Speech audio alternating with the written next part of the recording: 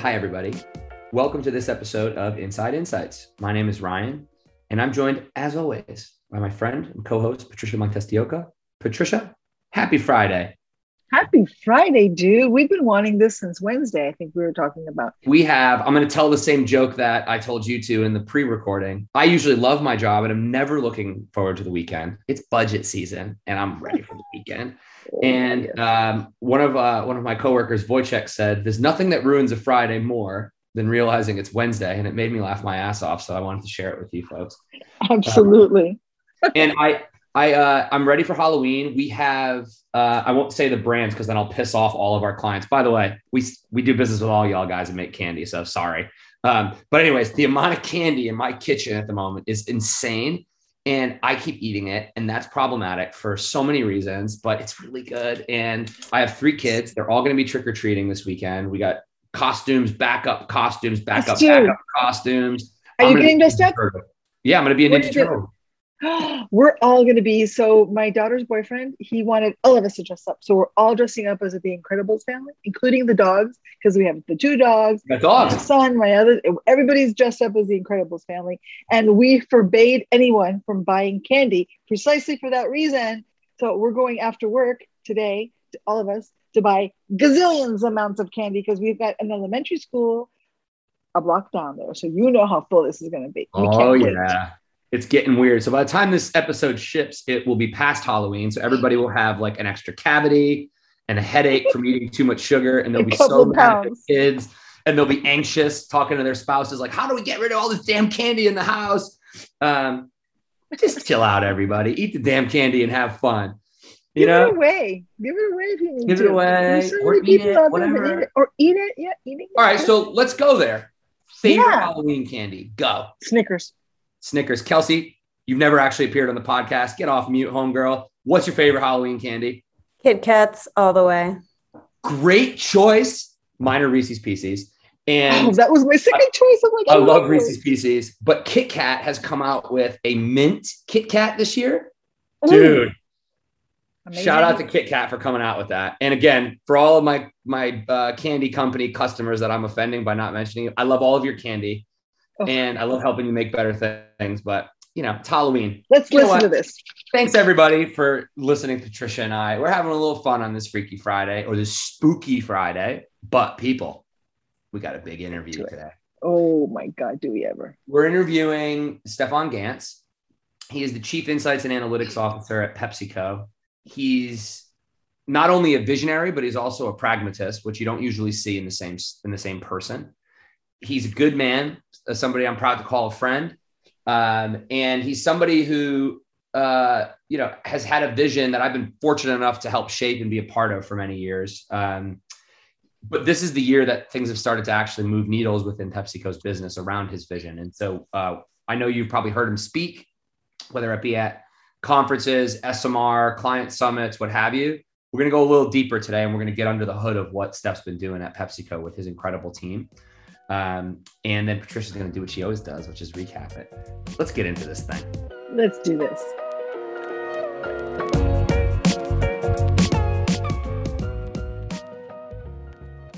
Steph Ganz, thank you so much for taking the time to join the podcast today. I really appreciate it. Great to be here, Ryan. My pleasure. This is a conversation long overdue, I think. You and I keynoted a conference 3 years ago, I think, or 3.5 years ago in Atlanta.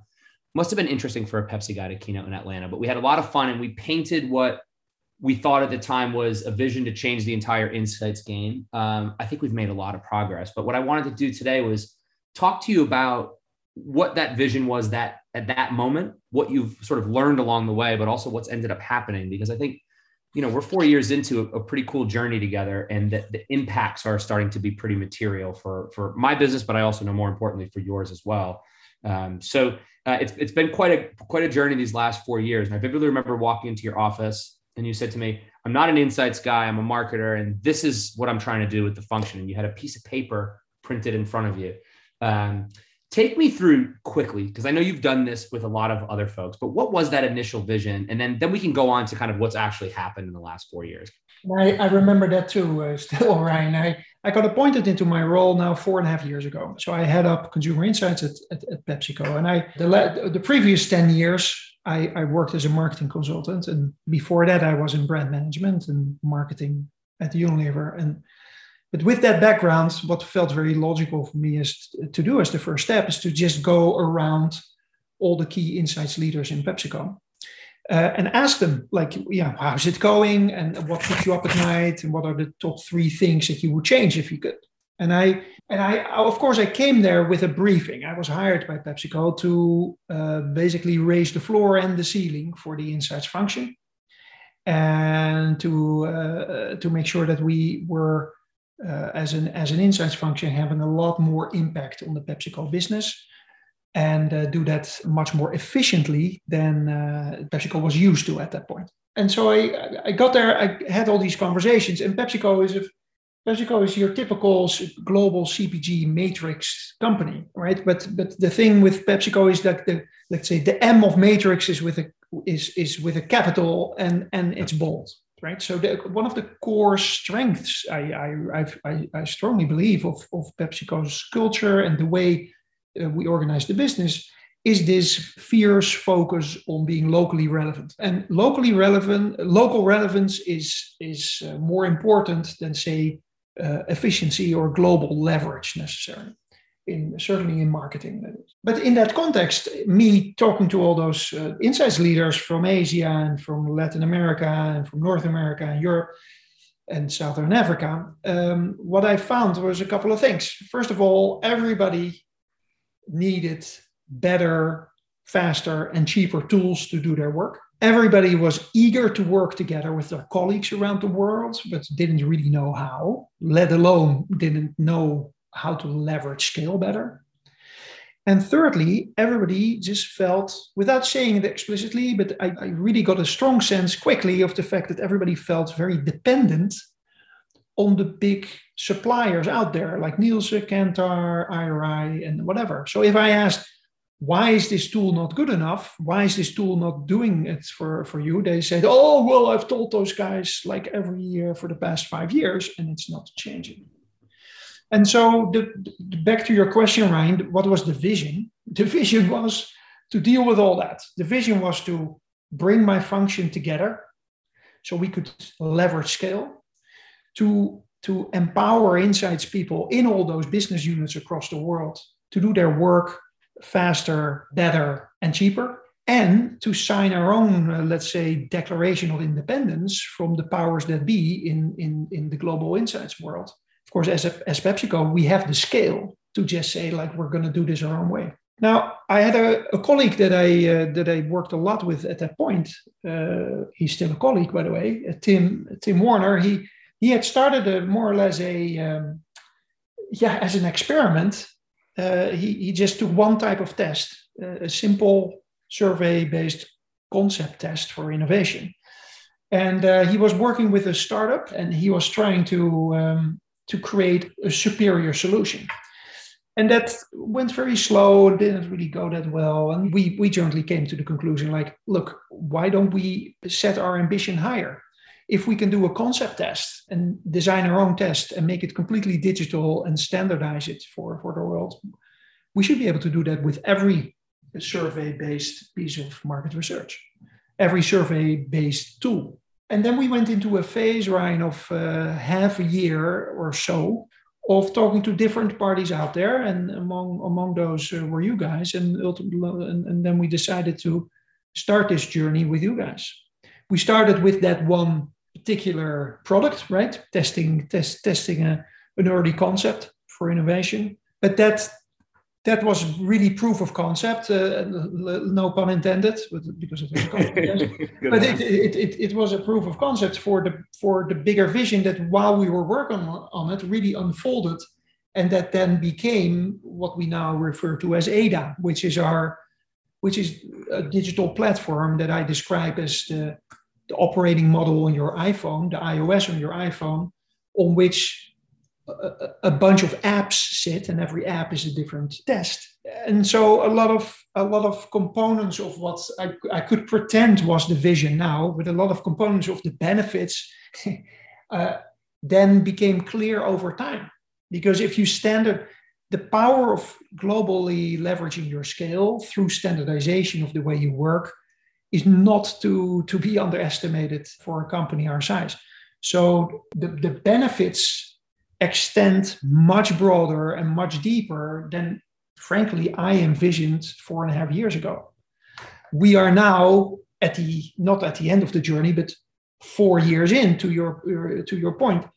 And we're doing what we call meta learning studies or deep dive studies, where we can, because we have standardized ad testing now also all over the PepsiCo world on our own platform using our own test, we can learn things about how to best test around a soccer game, no matter where you are in the world. We can test, we can do we can derive meta insights from the breakfast occasion opportunity and the advertising that is geared towards that serves our Quaker brands, for example. And so the power of that is immensely bigger than I had originally envisioned. And we're incredibly happy with the journey we started. Yeah, it is funny. I think your outcome was probably more clear than you give yourself credit for, right? Like you wanted to be faster, better, and cheaper, remove your dependencies, get your teams collaborating, and the impact or the outcome is sort of what you've seen, but perhaps maybe not as profound. And obviously everybody always thinks the line to disruptive innovation, which is what we've done. And obviously there's other parties, is linear. It's not been linear, has it? It's probably been more like a roller coaster, a fun one. It's a roller coaster, but it's not only a roller, because to take the metaphor literally, a roller coaster, you know where it's going to end. Exactly. A roller coaster always ends where it began. This is a roller coaster that also changed destination. Because another example, I mentioned meta learning. Here's another example of a benefit that I didn't see coming until, say, 2 years ago. Through standardizing the ways of working pretty drastically. So something we talked about 4 years ago was that insights people were spending a ton of time figuring out how to do their tests in Manila or in Berlin or in Santiago de Chile. And they would go back and forth on the questionnaire with their local vendor, and they would do all this work that you don't need to do if you standardize a solution, right? And so a lot of time is now given back to insights professionals all over the PepsiCo world that they can use to just be better business partners and sparring partners for their internal clients. And let's say Tim and I talked about that in the early conception of this whole idea, but I now see it materialize, and it's significant. It's really significant in terms of not only the time it unleashes, but also the mental bandwidth it unleashes with people to just have another relationship with the marketeers or the R&D professionals that you work with in your business unit. So that point really motivates me, because I remember when I was I was employee 5 at Zappi, and I was working at Kantar at the time, and said I really think this industry needs to be disrupted.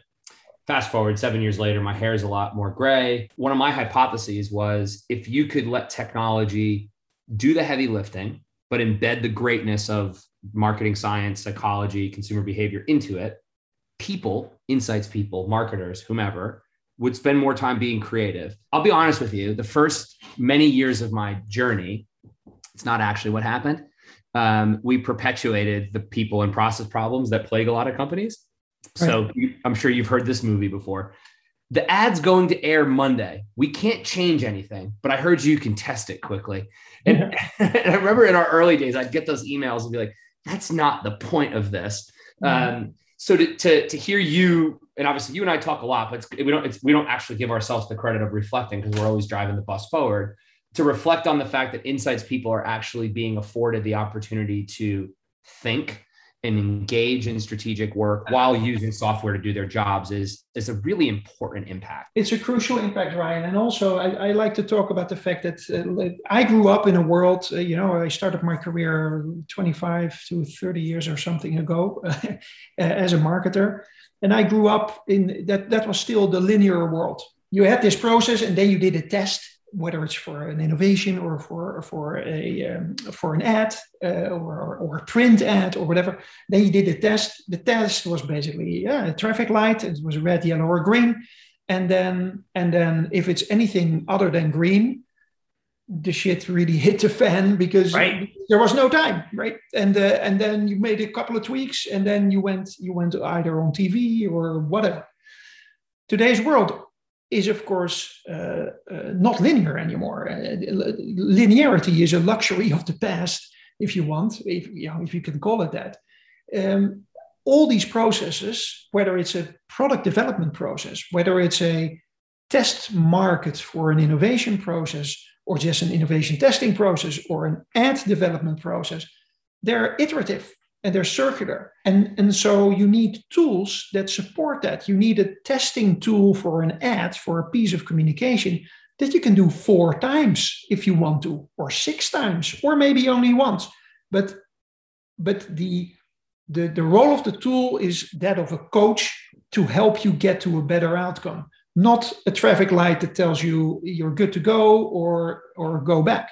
And you can develop the technology, and we have certainly developed tools rooted in technology that can play that role. But then you have to change the culture, right? That's the long tail of change, is to change the culture in the teams to start working differently and to be comfortable with shooting a rough idea out there into a test and wait what the feedback is. And then hear back that that there may be something there, but it's still far off in many other aspects. And then be comfortable with that feedback and steer it in the right direction.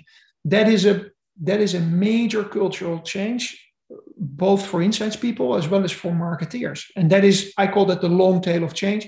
That is, or at least of this change that we're making. We're in the middle of that. Man, is that powerful. If we're able to do that, then the culture becomes a much more agile, iterative, on the ball, flexible, and frankly, modern way of working that is required to succeed in today's marketplace. Yeah, you're absolutely right.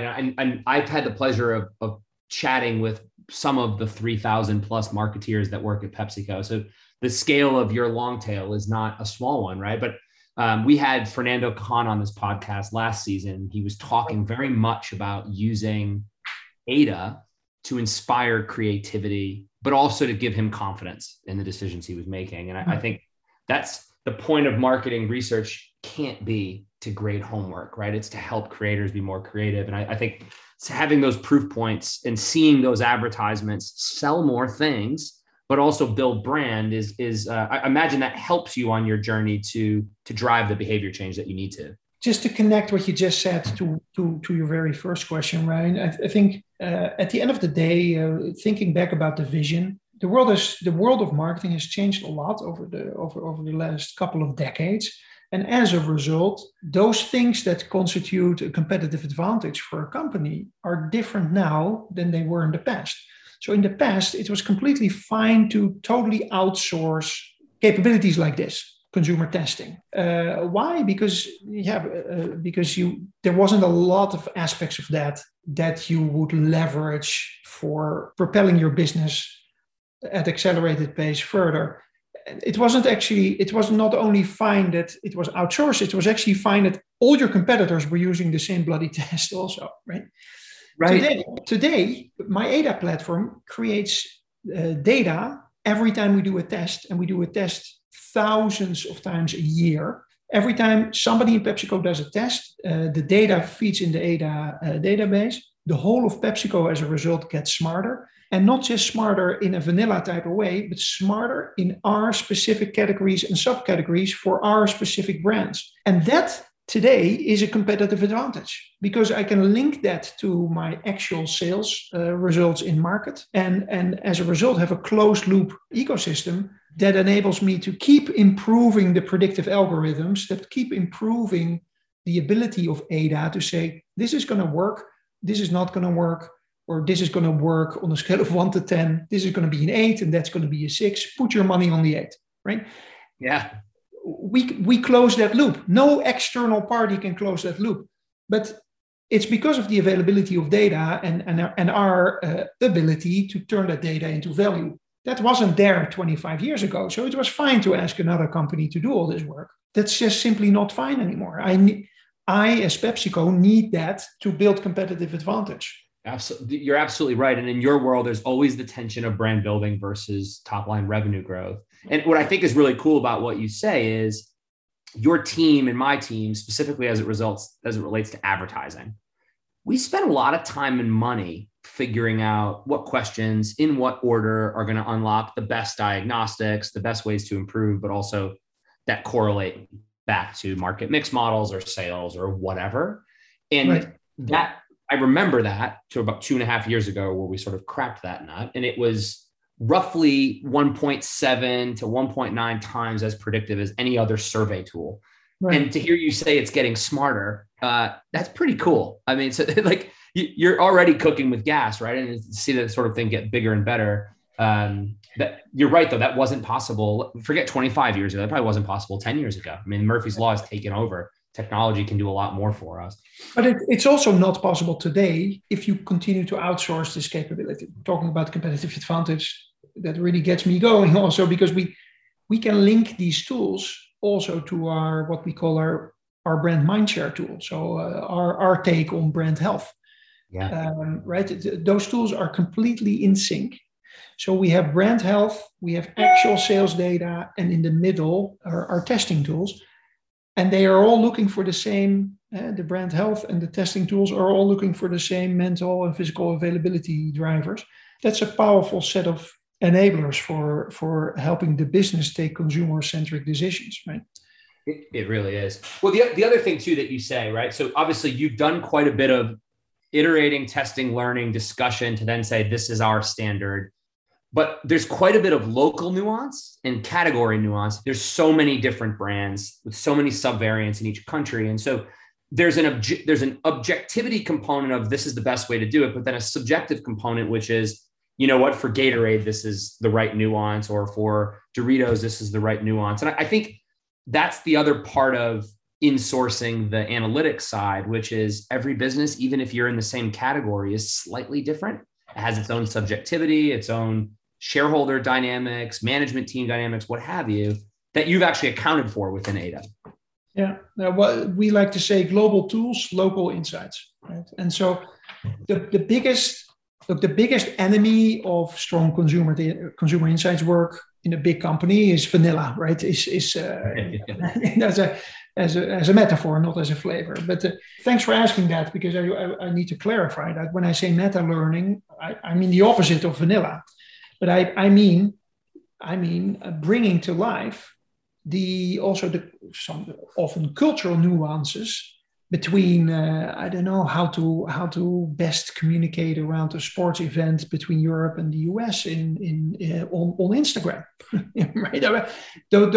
That's the kind of stuff. And then within Europe, it's very different between Switzerland and Spain and the UK, and we're incredibly aware of the fact that we should never fall in the trap of thinking there's such a thing as a global consumer insight. I mean, there isn't really. I don't believe in that at all. Yes, we're all human beings, so there are similarities, and you, depending on how you look at it, the similarities are bigger than the differences, right? But that is not the level of insights that helps you sell more potato chips or Pepsi. The granularity is local. And needs to come from the markets. That's why these tools do nothing but empowering local talent do amazing work. That's really what these tools are for. Yeah, exactly. And the fact that even in the local levels that they're getting the ability to be more strategic, I mean, it's really incredible. I think one of the detailed design parts of the thinking that we've kind of got on Ada is it's local within the country. But if you look at, here we are, we're both in the East Coast of the United States recording this. The nuance even within a country, the subgroups, the different types of people. I mean, so one of the things I think your team did very intelligently with Ada is, most companies will test an ad and be happy with 150 consumers. You're talking to 600 and you're cutting it by a pretty robust set of subgroups, whether they be early adopters or demographic subgroups, because even within a country, right, there's nuance. And I think PepsiCo's done a really good job of capturing that, because not all your brands are for mass consumption. It's also completely aligned with the how brands grow doctrine that we are subscribed to in a big way, right? Our brands need to talk and walk in ways that appeal to broad audiences. We don't have brands that can afford to talk to niche audiences. The first ambition is always to appeal to a broad audiences. And then within that, it's super interesting and important to know how we're doing versus more specific audiences.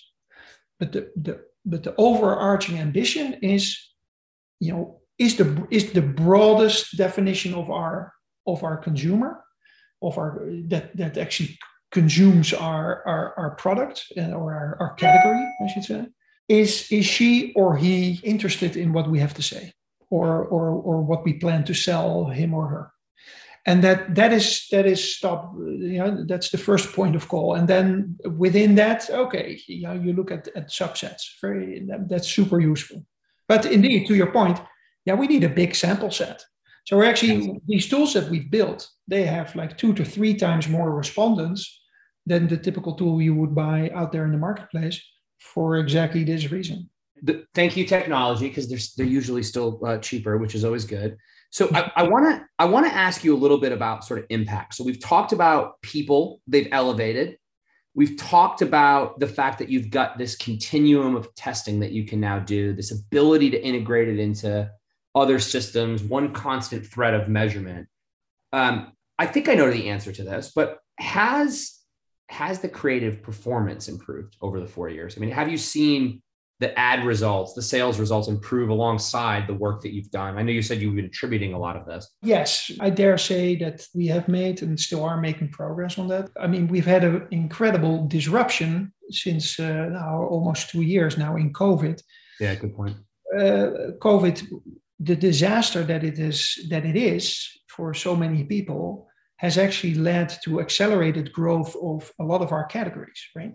So, and then as a result of that, it's slightly challenging to kind of separate the impacts of increased consumption as a result of the fact that people were staying more at home, and the increase in e-commerce buying as a result of that as well, and then the advertising and other marketing that we did.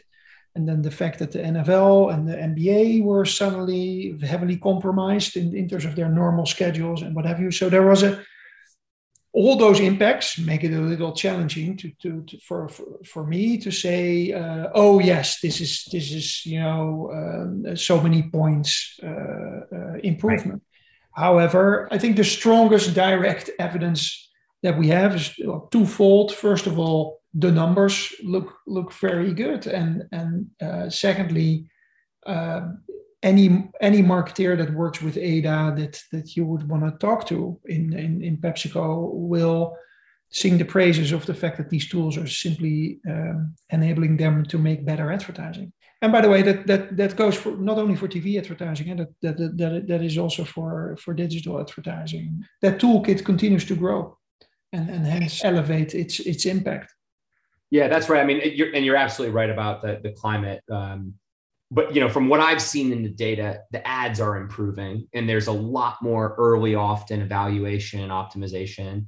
And then to your point with digital, it's been a big point of focus for Ada this year, and I think she's done a wonderful job. And I guess, how do you see the blurring of channels going, right? As for a business that was, one of the main TV advertisers, I think there's obviously a big percentage of spend now going to digital assets. And so how does Ada sort of balance the ever-changing media placement dynamics that PepsiCo's experimenting with? Yeah, in many different ways. It's a big question that you're asking, because, of course, the landscape is changing so much. PepsiCo now globally spends about 40% of its marketing investment dollars on digital media. So Ada has a TV testing tool, it has an online testing tool, but it also has a tool that is completely integrated with our global digital asset database, right? So everything that gets posted on Facebook, Instagram, and YouTube, what have you, gets posted in a centralized repository within PepsiCo. Before you can send it into that repository, it goes through ADA. And so it gets checked against the 10 basic golden rules for impact on whether it's Facebook or Instagram or whatever, TikTok, you name it. So ADA becomes the toolkit grows, and the tools get heavily integrated in existing processes, right? Which is super powerful, because that is ultimately, of course, one way to drive effective change. So back to your question. So what do we do to keep up, right? So the toolkit is broadening. The toolkit is getting integrated in all the different processes that lead to content. And over time, of course, the TV advertising is going to look more and more like online advertising. We're going to approach this from both angles. And then you've got the growth of one-to-one advertising and communication. Also has its huge opportunity for our categories, which is, of course, something that ADA will have to evolve to as well. And that's something we're thinking through as we speak. I threw a hard one at you. We were making fun of baseball earlier, so I guess that was my fastball. But I'm just sort of thinking out loud, right? Like, one of the benefits of having what so clearly available across 3,000 marketers, however many hundred insights people, is that you can also experiment with new territories, right? So in a world where one-to-one marketing and programmatic marketing, and there's different digital partners or boutique agencies sort of on the advertising side, knowing what means you can test new assumptions, I think, in a creative construct. And I'm curious to see how ADA helps with that as we go forward. And I know there's been a few examples, which we're not going to share here, that I've seen within the business of someone experimented, it worked, we then made it better on ADA and then put it into the mainstream, which is pretty cool. There's a lot of different aspects of marketing that we can extend, and we will extend into with ADA. Innovation testing is an obvious one, beyond just concept testing. Of course, you've got your concept testing, then you've got kind of at the end of the road, you've got your in-home use testing. But in between, you've got your simulated test market type of testing, which is PepsiCo and a lot of other companies spend a lot of money on that. The predictive value, or the value of the predictions, is quite low, I think, compared to what the money we spend on it, right? And so I think ADA can do a much better job at that if we apply the same thinking we've applied to advertising testing to that type of innovation testing. That's something we're looking into now. Well, yeah, and a new horizon for us. You're right, though. I mean, like I used to do a lot of home use testing in a previous life, and so much of why that stuff's expensive is logistics and operations and processes. And so, presumably technology can do that work. I think maybe we'll look back in 20 years and say we picked the hardest thing to do first, because we're evaluating creativity with machines. So we've figured it out. You and I can laugh about it, but perhaps we should have had our head examined a few years ago. Who knows? With a lot of that type of testing that I just referred to, the feedback you always get is like, the prediction was very off, but you changed the input, right? So you spent less on advertising, the distribution was more, and this and that. But that's linear thinking bumping into today's reality, right? The world is not linear anymore. So we need tools that allow us to constantly, even on a weekly basis or on a daily basis, if the business needs to, that constantly changes the input parameters. Yes. And that can deal with that. And that and so we can just run the model 1,000 times if we have to. It's such a good point. Like, it's going to change, period. It's the constant in the world we live in. So we have to be able to adapt to it. All right. So I have 2 more questions for you. You've been very generous with your time, my friend. I appreciate you. So on the surface, better, faster, cheaper, insights people that are not programming surveys all day, check. People are collaborating in ADA because they're beginning to look at global nuggets that could potentially be tested and applied locally, or vice versa. Mm-hmm. I won't put words in your mouth, but it does read like you've exponentially reduced your dependency on major suppliers. And I imagine you've repurposed that dependency for other things that they're good at. Is that fair? Yeah, that is starting to be fair. Absolutely. We're working hard on that. You've sort of check on the original vision, not the linear path that you probably weren't expecting because you're a wise man. So if you're talking to you 4 years ago and who you're actually talking to is somebody listening to this podcast saying, God, I'm at the beginning of this journey, what are some pieces of advice you'd give to folks? Yeah, my advice is really, it boils down to very basic change management type of advice, right? I think one thing that we did really well 4.5 years ago when the journey started for me at PepsiCo was that we got the 15 insights leader together, also physically, by the way, which also helped, which is more challenging today, but from all over the world, all those senior insights folks. And all of those people, by the way, have and had at that point a career in insights, right? That's an important thing because that means they're complete rock stars in their field, but they're also used to working in certain ways. And that's why, and I'm bringing that up because it was even for that reason more important to collectively come to those conclusions of the change that we wanted to drive. Because if we wouldn't do that as a collective, it would just completely break down because, change is difficult. Insights, people that make a career in insights are not necessarily talking about my own colleagues in PepsiCo, but they're not the most change-minded people because they're often so much is at stake, right? They're often looked at it later. It's a bit like a culture of accountants. It's like you don't want to mess up the books. That's just the bottom line. You don't want to present wrong data, flawed information, faulty test results. That's like a nightmare. So experimenting and consumer insights are not necessarily each other's friends. Anyway, I digress a bit, but so because of all that, super crucial that as a leadership team we said, these are the 5 things that we that we really want and that we really want to change. Okay, and then we got to work.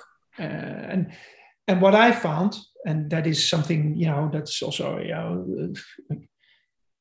that makes my job so great because I work with people who are once you've landed on a joint vision. I work with people who are incredibly eager to contribute. Whether their day job is to run a big part of the insights agenda in the vast North America market, or they're at the other side of the world running 34 different markets from an insights perspective, people stepped up and said, hey, I'd like to help on this, or even I'd like to own this initiative. So it was never a global team. It was never a thing the global team did. It was a thing that the collective function did. And when I say global team, by the way, I mean the head office team. So it was never a head office initiative. It was a truly global leadership ambition and piece of work. That is really inspiring to me. Well, just the other thing too, I remember this day as you're talking, it was leadership that was bought into principles, which I think, you hear a lot about slow no's. You never got a slow no with Ada, I think, because you bought into principles. But I remember, we're going back probably 2.5 years ago. It was December in Boston, and I hosted 40 PepsiCo employees. None of them were executives. They were all dialed in to say, how do we make the future of advertising better? And so my point is that democratization then went through the organization. I vividly remember having a whiteboarding set of meetings with those 40 people. All of them were extremely bright, bought into the principles, but we were putting ourselves 10 years in the future and thinking, what's advertising going to look like? And actually, I wish I still had those Post-it notes because it was an inspiring day. But it's just to say, I think that lesson in getting the local teams to own it is so important, and everybody always misses that step. But I'm giving Stefan credit because I've actually seen it in practice that the local affiliates are actually owning the change at this point, which I imagine on some level makes your job a little easier, but it's the right way to do it. I guess I came to this role with 2 things. For first, 15 years of experience as a marketer in a similar company, right, a global CPG, and secondly, what I learned from my days as a consultant is that in marketing, it's really about building the global might for the local fight. That is what people have, all my colleagues are sick and tired of hearing me say that. But that is, in my view, and I've seen it work now also in the team, that is an inspiring way of looking at the potential role of a global function. Right. It's about how can you how can you create global might for your local in-market fight? How can I make your job, you're in Boston, say you're responsible for your local brands and local businesses in the Northeast of the United States. How can I make your job easier and more effective? And that is global might for the local fight. That is inspiring for a lot of people. And that's why you get those responses that you just referred to. Partly probably inspiring because it's right. As you said, like, yes, we're people underneath it, but our cultures, our behaviors, I mean, they're just so different in local environments. Even we're sitting in the US. I mean, you go to different parts of the United States, it's a completely different culture. And so it's that's fantastic. All right. I'm going to sneak in an extra question because we got time. My second to last question. You have a fictitious open role for an insights manager. What are the attributes that you're looking for a future-proofed insights professional? Mindset, attributes, skills, DNA. I'm just paint a picture of that ideal profile from where you sit. We've done a lot of work on that, and it's. But let me keep it simple. And this is something that I I like to talk about a lot. So I'll try to keep it short. But take your time. It's important. What we need are people that are curious, courageous, and inspiring, right? And so let's start with curious. That's pretty darn obvious, I think, right? I mean, if you're not curious, you should go and do something else. I mean, you shouldn't work in marketing and then certainly not in consumer insights. So curious really about why consumers do what they do. Curious about, are there better ways and more interesting or more exciting ways to grow our business? Insights people, if you look at PepsiCo, there's like 275,000 people at PepsiCo. There's less than 1,000 people in the global consumer insights function. 99% of those 275,000 people are involved with making, moving, and selling our products. Those people are not necessarily constantly looking outside, thinking, what should we be selling and how should we be building this brand and is our communication really effective? And some of them are, to their credit, right? But they have very busy day jobs with making and selling our product. So you need consumer insights people that are incredibly curious. That's one. Then you need those same people to be incredibly courageous as well, because if they come up, if they see something, if they find something, or if they develop an opinion that goes against the way stuff gets done at the moment, they need to speak up. They need to be able, another example or another dimension of this, they need to be able to insert themselves in commercial discussions that they feel are not sufficiently consumer-centric. Right? So you need courageous people that, with the power of the whole functional family behind them, that dare to step up and step in. So you need curious people that are courageous. And then thirdly, inspiring. Because if you're not inspiring, who's going to listen to you? You need people that are able to really understand. That's part of inspiration for me, really understanding your stakeholders, really being able to step in the shoes of the marketer you work with, or the R&D professional, or the design team member that you work with, and really figure out what it is they need to do their job. And that really enables you to be inspiring. You need to be able to keep things simple, because there's always too much information and too many data points. So that is a driver of inspiration, etc. So curious, courageous, and inspiring. Those are the three things that I would be hiring for. I love that. I love it. I probably should have done a whole episode with you about this because I'm underrepresenting the amount of time you and your team have spent on this topic, because it's people, it's process, and it's technology that drive change. And I think you folks are equally focused on all three, which is really important. Yeah, that's right. So maybe next season we'll get you on and we'll talk just about people, because they're really important. Oh, there's so many more questions I want to ask you, but we're short on time. So I'm going to decide on the last question. All right, here's my last question. I consider you a great business partner. We've always been open and direct with each other through good times and bad. You have a lot of people, I'm sure, that call you and want to partner with PepsiCo. I imagine a lot of those people don't see themselves as vendors. What does partnership mean to you, and what does an ideal partner look like from your perspective? Yeah, that's another big theme, right? No softballs on the Inside Insights show, Steph. Only fastball today. I actually had a session with Babita from your team at Zappi about that. What does outstanding partnership look like? And I'm not starting with the most important thing. I'm starting with the first thing that comes to mind. Yeah. So first of all, outstanding partnership obviously includes that you're bringing an inch wide, mile deep capability to the party, to me, to my business, to my colleagues, that is worth considering. So I mean, that speaks for itself. Sort of table stakes, right? Yeah. You're bringing something of value. Secondly, when you come out, you knock on the door and you bring something of value, you got to have empathy for my role in PepsiCo's operating model. I like to talk about my role, and I'm not even joking. I say I've got a big responsibility and zero authority. That's not the case anymore. That was certainly so in the first couple of months or so in my job. But on paper, I've got a big responsibility and zero authority, because 2/3 of the insights people in PepsiCo don't report to me, or they're part of my function.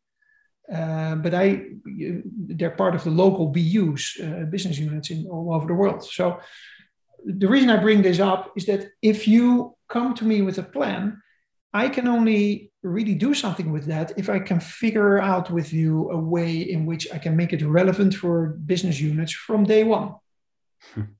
That's why we pilot so much in PepsiCo. Okay, let's try this out in Argentina. Let's try this out in Egypt. Let's try this out in Vietnam, and then we'll take it from there. But this is personal. I want to work with partners that bring in a brutal outside-in perspective. I don't want people to bend over backwards and completely necessarily adjust to the way things are done in PepsiCo. You and I have a brilliant example of that. When Ada got going, I literally remember, Ryan, 2.5 years ago or so, we were at the rollout of the first tool. I was over the moon with how that was going. And you called me, you said, you guys are driving us nuts. We're getting thousands of purchase orders in the last 4 months. I don't hire people to do bloody purchase orders in the system. You got to make it simpler for us. And we did. And I do remember that. Yeah, and I'm grateful for that, because that was a huge simplification effort. But so I don't want to work with partners who just hire 150 people to deal with my bloody purchase orders. That feedback that you gave was an opportunity for me to drastically simplify our internal processes. Aligned incentives. That's one of the things I like the most of the way we work. You and I are, if Ada is doing well, you're doing well, and I'm doing well. And that sounds simpler than it is in real life, right? If you join, the negative example is if you join a gym, they are very incentivized to sign you on, and then they're very incentivized to make sure that you never show up. Because they sign on much more people than they can handle. so that's horrible, right? I want it the other way around. You don't see a lot of campaigns in April to work out. There you go. So and finally, empathy with me also as an individual, as a leader, it helps. Sometimes there's parties that just come to me and they, for example, either they have zero empathy with me in my role. So they expect that I can just buy something and roll it out to 175 markets for them. Okay, so I talked about that just now. But also, it's got to be material. I never get an email from somebody, or hardly ever, who says, I got this thing. It's a widget that can do this and that. If you could just tell me who to talk to, then I would be very grateful. I hardly ever get that. It's so logical, right? People are always trying to sell to me. I have zero budget, right? I don't buy stuff. Right. I just, anyway, those are a couple of parts. So partnership is about all those things. So I will abruptly get you off the phone because I've told you to budget for 45 minutes. I really appreciate your time and your open and honest answers. You know, the question I didn't ask you was where's Ada going next, but we're going to give PepsiCo a little competitive advantage and not let him answer that question. And you folks will just have to wait and see where Ada goes. But I heard she's a rock star employee and she's going to keep doing her thing, which is a beautiful thing. Stefan, thank you so much for your open, thoughtful, and provocative points here today. On behalf of my audience, I can't thank you enough for taking the time to share with us. My pleasure, Ryan. Always good to talk. And we'll be in touch, yeah? All right. Sounds good, buddy. Bye, everybody.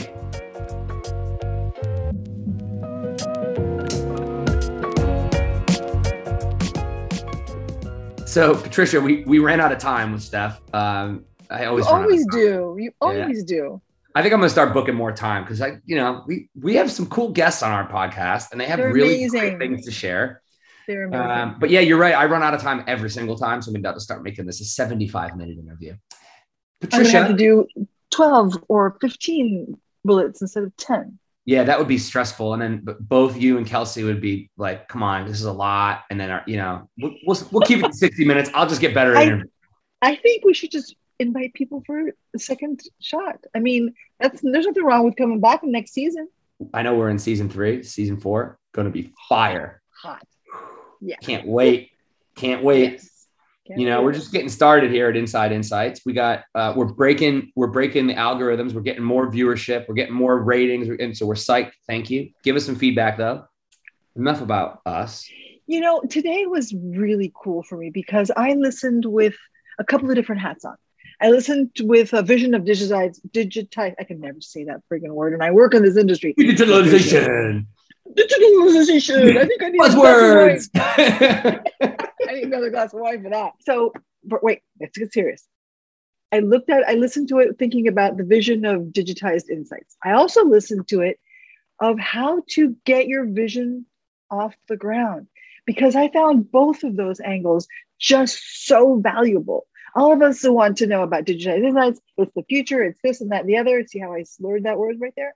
But many more of us, I think, have a vision and haven't had a chance to look at it. So whether you're listening to my top 10 bullets summary with your eye on the digitalization, or you're looking at it to help you get your own vision off the ground, here we go. So Stefan and team, including Ryan, had a vision 4 years ago, right? 4+ years ago. And they just wanted to change an entire industry. They wanted to change a whole entire insights game. And they've made a lot of progress in this past 4 years. And they wanted to stop and think about the progress that they've made. So this is what happened. I'm going to tell you the journey. Number one, they had a vision. He wrote it down. He scoped it out. He dreamed big. He found a partner who shared the vision and had complementary, very important competencies.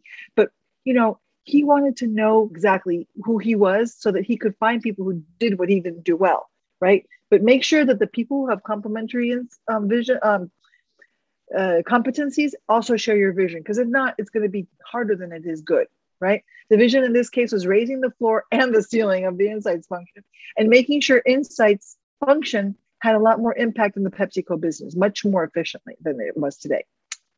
Number two, get to know the environment. Know where you're going to be playing. Yes, he was already in the industry, but get to know it deeper, better, the nuances, everything, the people, the culture, the business, the needs. And what did he do? He went and he listened to all the people who were going to be his stakeholders. And he found out that the Pepsi was fierce on their focus on global and local, not just global. Number one. The two, they wanted the team, everybody without a fault said they wanted better, faster, cheaper, right? They wanted to work together, but had no idea really how. And they felt so dependent on the big suppliers. And actually they said that they felt dependent and trapped by the big suppliers. And that's kind of sad, right? Number three, revisit your vision. After you talked to all these people, he revisited the vision. He clarified it. He made sure it was spot on. He tweaked it. And then he said, let's make it bigger. Let's make the ambition higher. Let's go bigger. And then he said, let's just deal with all the needs. I'm like, okay, so what is he going to deal with? He's going to deal with, this is a quote that you said that was absolute fire, Ryan. Usually I don't quote you because you're not the interviewee, but you just floored me today. The point of marketing research can't be to grade homework. It's to help creators be more creative. Drop the friggin' mic, Ryan Barry. That was amazing. That's the biggest ambition. Bringing the insights function together so they can leverage scale, right, to empower insights people, and then signing their own. This was Stefan getting crazy. Signing our own Declaration of Independence from the powers to be in the global insights world. He got so excited about that. It was great because, he's Pepsi and he has the power to say, we're going to do this my way. I love that. Number 4 of my top 10, get to work and find an enabler, right? Not just partners. There are partners help you think, but there are people who make things happen for you. And he said something really cute. Don't underestimate any company because of its size. He chose to work with Zappi. We're little, and he didn't underestimate. And now, right now, 4 years later, they're leveraging scale through standardization. Their benefits are exceeding what they expected and how broad and deep they're going. They're going crazy with meta learning and deep dive studies. And they talk about meta. Their definition of meta is cool, bringing data to life and showcasing nuances. He's such a romantic. You wouldn't think that Stefan was a romantic at heart, but listen to the way he talks. It's great. I think he's a writer. Number 5, understand the path is not linear or smooth. It's a roller coaster. Actually, it's not a roller coaster, he said, because it doesn't end where it began. Linearity, this is one of those drop the mic quotes. Kelsey, I hope you're listening. Linearity is a luxury of the past. Cool, right? The ride does not end. Most processes are iterative and circular, and we need the tools to support the long tail of change, which is basically the culture.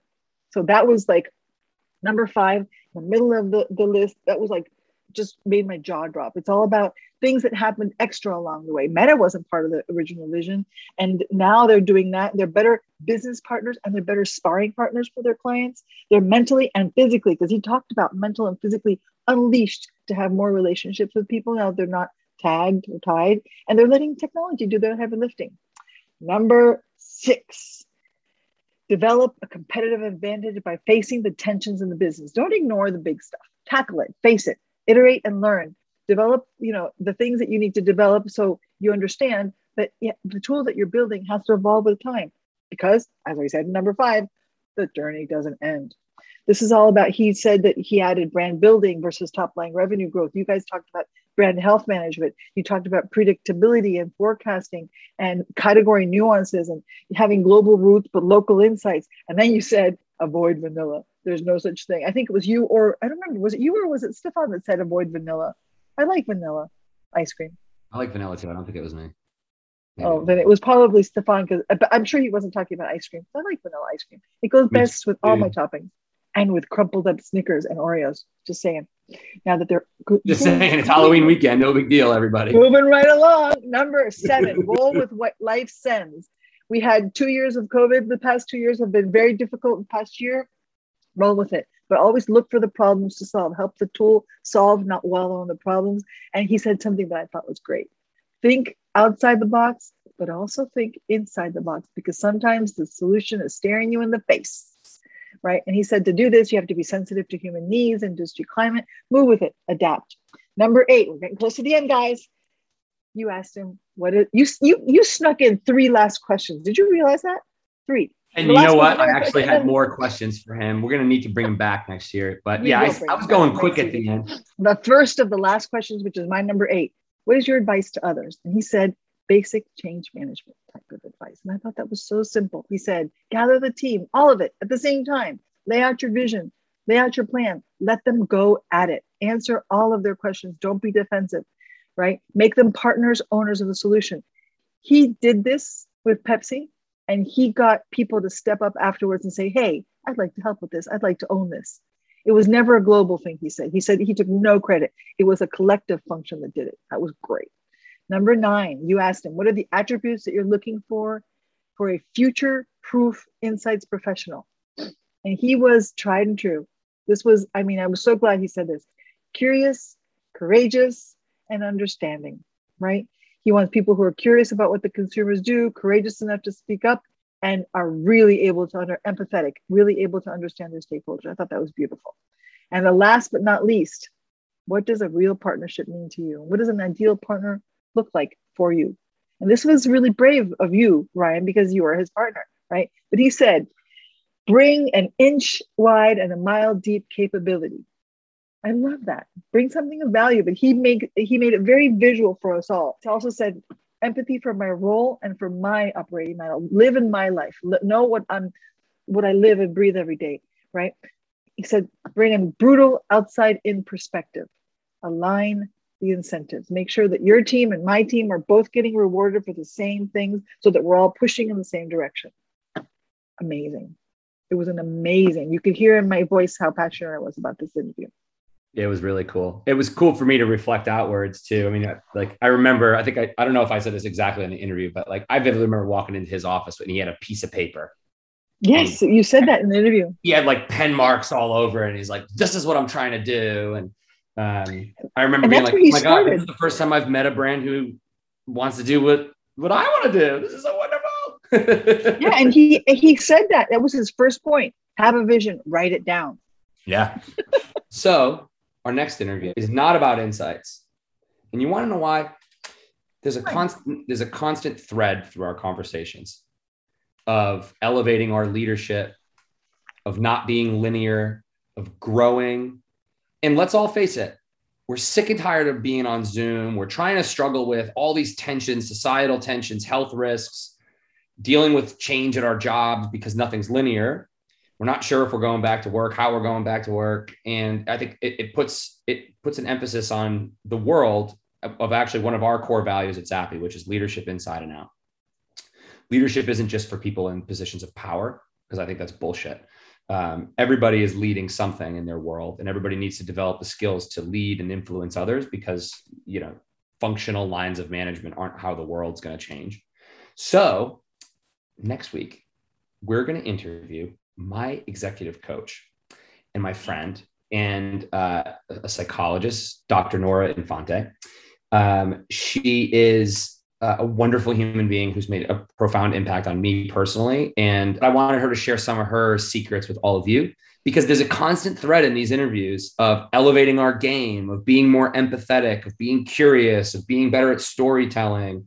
A lot of that requires confidence and empathy and emotional intelligence. So Nora and I are going to break some of that down for all y'all. Got a few episodes left. Whether it's our last episode or our second to last episode, I can't remember, but we're going to flip the script on Inside Insights. Patricia's going to be taking my seat. I'm going to be taking Patricia's seat coming up soon. Please stay tuned. But as I said, we're starting to think about season 4 already, because it's that time of year. If you want to be interviewed, if you got something incredible that you're doing that you want to talk about, if you know somebody that we should talk to, hit us up.